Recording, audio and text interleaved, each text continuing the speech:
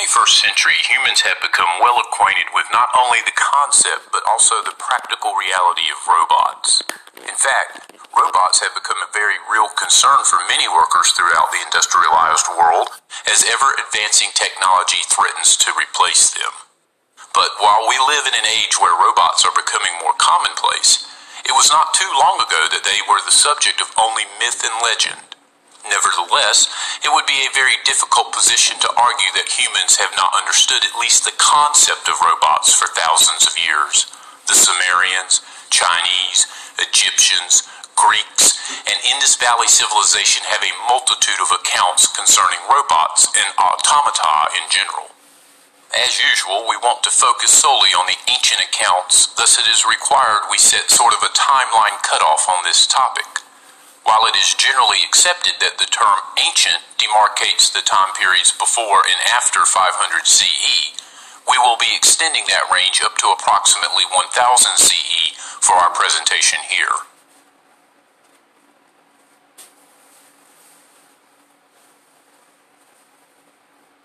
When it comes to the first known account of a robot in our recorded history, we posit that the Epic of Gilgamesh may hold that distinction, and not with one but possibly two different character descriptions. Many Sumerian scholars have interpreted that the character of Enkidu, as described in the epic, is the description of an android. The people of Uruk had complained to the gods that their mighty king Gilgamesh was too harsh. The goddess Ninmah formed Enkidu from water and clay as a rival to Gilgamesh, but he eventually becomes his companion. Although Enkidu is described as being created from clay and water, he still fits the most basic definition of an android, an automaton in the form of a human being. As the epic progresses, Gilgamesh and Enkidu confront Humbaba, which is the second character that has been interpreted by some researchers as a robot. Enlil had appointed Humbaba as the guardian of the cedar forest. He is variously described as a monstrous humanoid with animal features, a wicked demon, and/or a giant that took the form of a fire-breathing dragon. More specific descriptions claim Humbaba had a vast humanoid body covered with scaled plates, and from his forehead a radiant beam emanated. It was said from the beam's killing force, none could escape. In fact, a Sumerian cylinder seal seems to depict Gilgamesh and Enkidu flanking a mechanical robot. The two eventually decapitate Humbaba.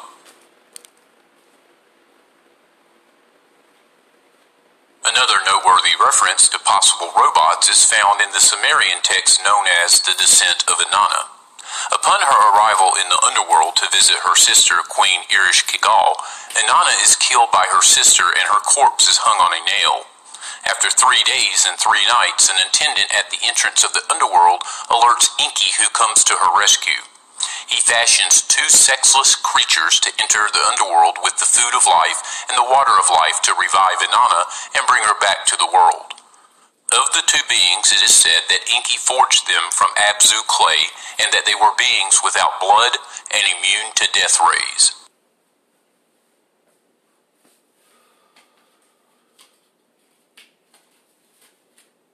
In Greek mythology, Hephaestus was regarded as the god of technology, blacksmiths, craftsmen, and artisans. And although some researchers disagree, Hephaestus was the likely creator of Talos, a giant bronze automaton who guarded the island of Crete by throwing boulders at the ships of unwanted visitors and invaders. Ancient texts indicate that Talos was given to either Minos or Europa as a gift. Talos' only weakness was his ankle, where the single vein containing all his life fluid was sealed with a thin membrane of skin or a bronze nail. Talos emerged most notably from the tales of Jason and the Argonauts circa 250 BCE, but detailed descriptions of the giant automaton existed 150 years earlier in 400 BCE.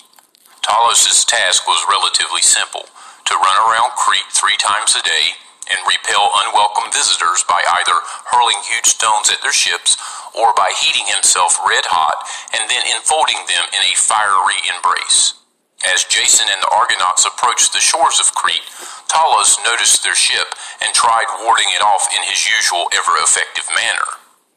Jason and the Argonauts were able to overcome the bronze men only with the aid of the sorceress Medea. Fearless, she mounted on the deck of the ship and bewitched the eyes of Talos in such a manner that the bronze man was unable to see before him a sharp crag on which he subsequently grazed his ankle. The ichor gushed forth like melted lead, and Talos fell on the ground with the mighty thud of a huge pine.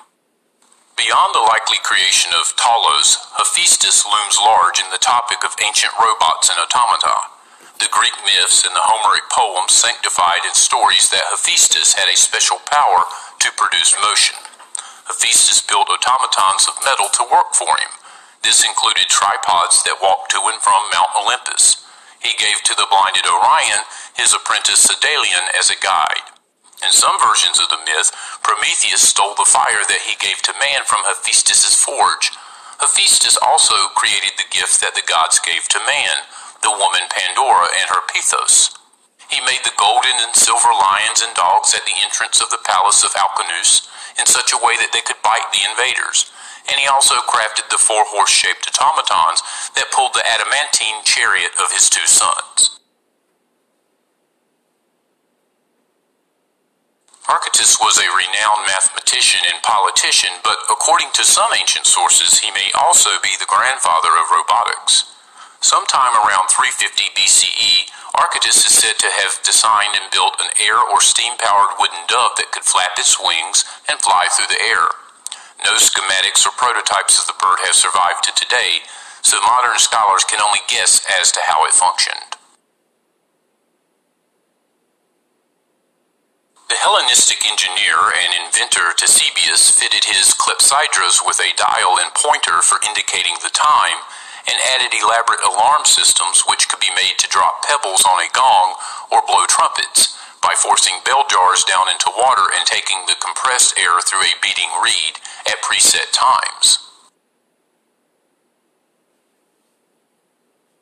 Philo was the author of a large work called the Mécanique Syntaxis, or Compendium of Mechanics. One of the most famous inventions was the repeating crossbow, which contained the oldest known application of a chain drive, whereby 2 flat-linked chains were connected to a windlass. Winding back and forth would automatically fire the machine's arrows until its magazine was empty. His escapement mechanism was the primary component in a wash stand. A counterweighted spoon supplied by a water tank tips over in a basin when fully releasing a pumice in the process. Once the spoon has emptied, it is pulled up again by the counterweight, closing the door on the pumice by the tightening string. Remarkably, Philon's comment that its construction is similar to that of clocks indicates that such escapement mechanisms were already integrated in ancient water clocks. Heron was a mathematician, physicist, and engineer. He produced at least 3 texts, the Pneumatica, Mechanica, and Automata, that testify to the existence of hundreds of different kinds of machines capable of automated movement. The following is a list of Heron's better-known creations. Heron described a mechanism that was driven by steam. The name translates to the ball of Aeolus, Aeolus being the Greek god of the wind. Predating Heron's writings, a device called an aeolipile was described in the 1st century BCE by Vitruvius in his treatise De Architectura. However, it is unclear whether it is the same device or a predecessor, as there is no mention of any rotating parts. Typically, the water is heated in a simple boiler which forms part of a stand for the rotating vessel. Where this is the case, the boiler is connected to the rotating chamber by a pair of pipes that also serve as the pivots for the chamber. Heron is said to have made an automata maid that would fill a cup with a mixture of wine and water when the vessel was placed in her hand. When you put an empty cup to the robot's left hand, it would move down towards the stable right hand, which was holding a vessel containing wine. When the hand reached at the vessel, the automatic machine was able to fill the cup with the desirable quantity of wine. Next, the robot would pour water in the cup, mixing it with the wine. Heron's pipe organ was the first recorded instance of wind-powered machinery. For instance, his wind wheel used the energy of passing gusts of wind to make an organ play. This didn't require any great technical prowess like his steam engine or mechanical plays, but it did apparently require his unique insight. There aren't any records of wind-powered machines before Heron came along. Believe it or not, Heron invented the very first automatic vending machine. When a coin was introduced through a slot on the top of the machine, a set amount of holy water was dispensed. When the coin was deposited, it fell upon a pan attached to a lever. The lever opened up a valve which let some water flow out. The pan continued to tilt with the weight of the coin until the coin fell off, at which point a counterweight would snap the lever back up and turn off the valve. Sources indicate that Heron created the first programmable robot as a device to entertain audiences at the theater. In about 60 CE, he constructed a cart with rope wrapped around two independent axles with a falling weight to provide power. Using pegs projecting from the axle, Heron could vary how the rope was wound around the axle, allowing the robot to change direction and move along a pre-programmed course.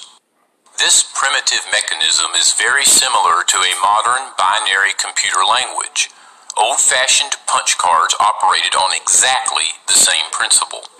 According to accounts, the device was controlled by a series of ropes with knots tied in them. As the rope was pulled through the device, the knots moved levers which caused actions to happen on the miniature stage. Heron used the same system of ropes, cylindrical axles, and knots to create a mechanical play of almost 10 minutes in length, including dropping metal balls onto a sheet of metal to resemble thunder.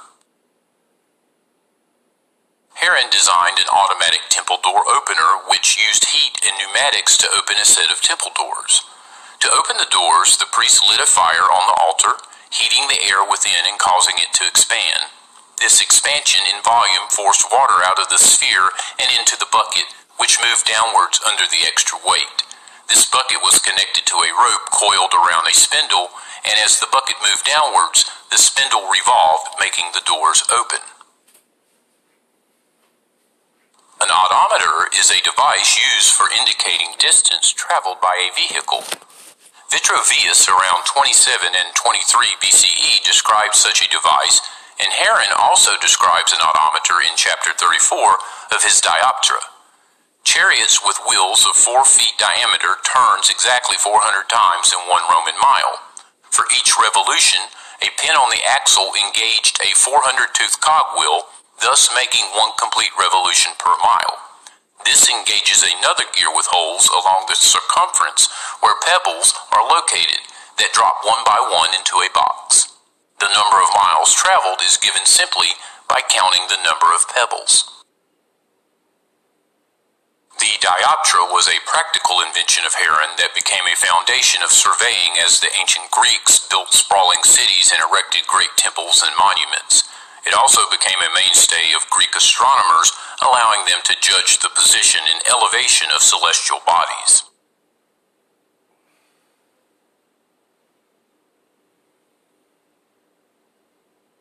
The Laozi is an ancient philosophical volume of stories which is believed by Chinese and Western scholars to have been composed sometime in the 4th century BCE. The text contains numerous stories, one of which features an astounding account of what may be an ancient engineering marvel, much older than the text itself. The text describes an engineer named Yuan Shi. Sometime around 1023 to 957 BCE, Yuan Shi presented a marvelous invention before the 5th king of the Chinese Zhou dynasty, King Mu. Yuan Shi had created a life-sized automaton which was able to move and perform several impressive functions, including singing. The king stared at the figure in astonishment. It walked with rapid strides, moving its head up and down, so that anyone would have taken it for a live human being. The artificer touched its chin, and it began singing, perfectly in tune. It touched its hand, and it began posturing, keeping perfect time. As the performance was drawing to an end, the robot winked its eye and made advances to the ladies in attendance, whereupon the king became incensed and would have had Yuan Shi executed on the spot had not the latter, in mortal fear, instantly taken the robot to pieces to let him see what it really was. And indeed, it turned out to be only a construction of leather, wood, glue, and lacquer, variously colored white, black, red, and blue.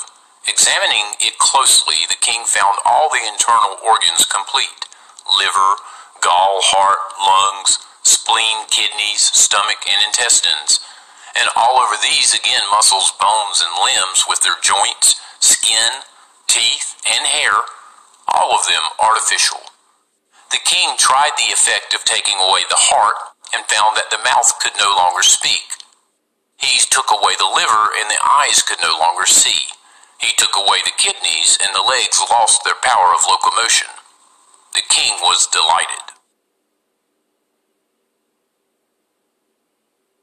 In the 600s, Chinese engineer Wang Kun, serving under Su Ying-ti, described an outdoor mechanical puppet theater in the palace courtyards and gardens, with 72 finely dressed figures that drifted on barges floating down a channel. To impress his guests, the emperor's automata would stop to serve them wine. At each bend where one of the emperor's guests was seated, he was served with wine in the following way. The wine boat stopped automatically when it reached the seat of a guest, and the cupbearer stretched out its arm with the full cup. When the guest had drunk, the figure received it back and held it for the second one to fill again with wine. Then immediately the boat proceeded, only to repeat the same at the next stop. All these were performed by machinery set in the water. In the work titled Miscellaneous Records from Tuyang, there is an intriguing story of automata in 9th century China. A guardsman, Han Chi-ho, who was Japanese by origin, made a wooden cat which could catch rats and birds. This was carried to the emperor, who amused himself by watching it. Later, Han made a framework which was operated by pedals and called the Dragon Exhibition. This was several feet in height and beautifully decorated. At rest, there was nothing to be seen, but when it was set in motion, a dragon appeared as large as life with claws, beard, and fangs complete. This was presented to the emperor, and sure enough, the dragon rushed about as if it was flying through clouds and rain.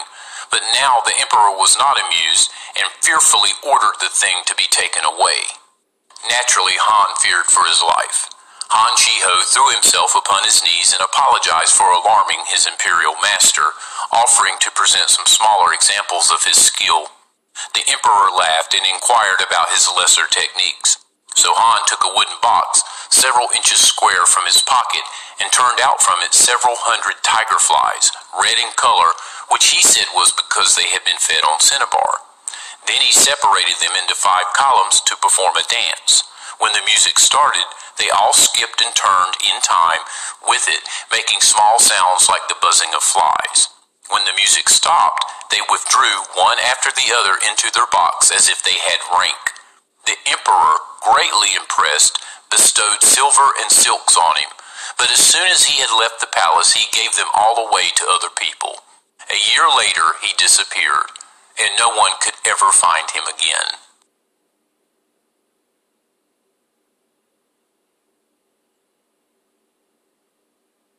During the reign of Ajatasattu, Buddha died, and he was entrusted with defending his precious remains. The king hid them in an underground chamber near his capital, which is present-day Patna, in northeastern India. Traditionally, statues of giant warriors stood on guard near treasures, but in the legend, Ajatasattu's guards were actually robots. In India, automatons or mechanical beings that could move on their own were called Buddha Vahanayanta, or spirit movement machines in Sanskrit. According to the story, it was foretold that Ajatasattu's robots would remain on duty until a future king would distribute Buddha's relics throughout the realm. In some versions, the robots are driven by a water wheel or made by Vishvakarman, the Hindu engineer god. But the most striking version came from lost Sanskrit text. In this tale, many Yantrakara, robot makers, lived in the western land of the Yavanas, Greek speakers. In Roma Visaia, the Indian name for the Greco-Roman culture of the Mediterranean world. The Yavanas' secret technology of robots was closely guarded. The robots of Roma Visaia carried out trade and farming and captured and executed criminals. Robot makers were forbidden to leave or reveal their secrets. If they did, robotic assassins pursued and killed them. Rumors of the fabulous robots reached India, inspiring a young artisan who wished to learn how to make automatons. In the legend, the young man finds himself reincarnated in the heart of Roma Vaisea. He marries the daughter of the master robot maker and learns his craft. One day, he steals plans for making robots and hatches a plot to get them back to India. Certain of being slain by killer robots before he could make the trip himself, he slits open his thigh, inserts the drawings under his skin, and sews himself back up. Then he tells his son to make sure his body makes it back and starts the journey. He's caught and killed, but his son recovers his body. Once back in India, the son retrieves the plans from his father's body and follows their instructions to build the automated soldiers for King Ajatasattu to protect Buddha's relics in the underground chamber. Well hidden and expertly guarded, the relics and robots fell into obscurity. 2 centuries after Ajatasattu, Asoka ruled the powerful Mauryan Empire. Asoka constructed many stupas to enshrine Buddha's relics across his vast kingdom. According to the legend, Asoka had heard the legend of the hidden relics and searched until he discovered the underground chamber guarded by the fierce android warriors. Violent battles raged between Asoka and the robots. In one version, the god Vishvakarman helped Asoka to defeat them by shooting arrows into the bolts that held the spinning constructions together. In another tale, the old engineer's son explained how to disable and control the robots. At any rate, Asoka ended up commanding the army of automatons himself. Although there is not an abundance of material available on automata in ancient Egypt, it is important to note that there is a fair amount of overlap with the Greeks. The city of Alexandria was where Heron perfected his skills. It leads us to wonder how much he utilized the ancient text in the Library of Alexandria to inspire his inventions. In ancient Egypt, statues of divinities were made of stone, metal, or wood. The statues were animated and played a key role in religious ceremonies. They were believed to have a soul derived from the divinity they represented. In the New Kingdom of Egypt, from the 16th century BCE till the 11th century BCE, ancient Egyptians would frequently consult these statues for advice. The statues would reply with a movement of the head. According to one Egyptian legend, Pharaoh Hatshepsut dispatched her squadron to the land of incense after consulting with the statue of Amun. Before we ended this presentation, we wanted to present one last example of ancient automata. It is basically an astronomical clock that was made over 2,000 years ago. But in this case, it is not a mere description contained in an ancient text or even a myth. It is solid, tangible evidence of advanced technology that disrupts mainstream academia's historical paradigm. In 1959, Princeton science historian Derek De Sola Price provided the most thorough scientific analysis of the contraption to date. After a careful study of the gears, he deduced that the mechanism was used to predict the position of the planets and stars in the sky depending on the calendar month. A main gear would move to represent the calendar year and would, in turn, move many separate smaller gears to represent the motions of the planets, sun, and moon. So you could set the main gear to the calendar date and get approximations for where these celestial objects would be in the sky on that date. It was a computer in the sense that you, as a user, could input a few simple variables and it would yield a flurry of complicated mathematical calculations. Today, the programming of computers is written in digital code, a series of ones and zeros. This ancient clock had its code written into the mathematical ratios of its gears. All the user had to do was enter the main date on one gear, and through a series of subsequent gear turns, the mechanism could calculate things like the angle of the sun crossing the sky. We know a lot about where and when the device was made from the inscriptions in the bronze. The back face is covered with instructions for its use, as is its inside if you open the device. These include descriptions of the controls, various calendars, and mentions of the celestial bodies tracked by the device. By the language and terminology used, as well as by the context of its find among the other artifacts recovered from the shipwreck, we now have a pretty good idea of where and when it was built. The middle of the 2nd century BCE. probably in Syracuse or Corinth. To date, no other mechanism possessing this level of technological sophistication has been discovered from that time period. This mechanism is truly what is known as an out-of-place artifact, regardless of the academic reluctance to so label it. We hope you enjoyed our presentation on ancient robots, androids, and other automata. Examples of such inventions only increase as you look past our cutoff date of circa 1000 CE. The steady progression of these technologies has continued all the way up to our current time. In fact, the technology of robotics has come full circle in many ways. It is no small irony that we are now using robots to discover the hidden secrets of ancient cultures, and some of those secrets are undeniably the existence of robots and automatons in the deep past.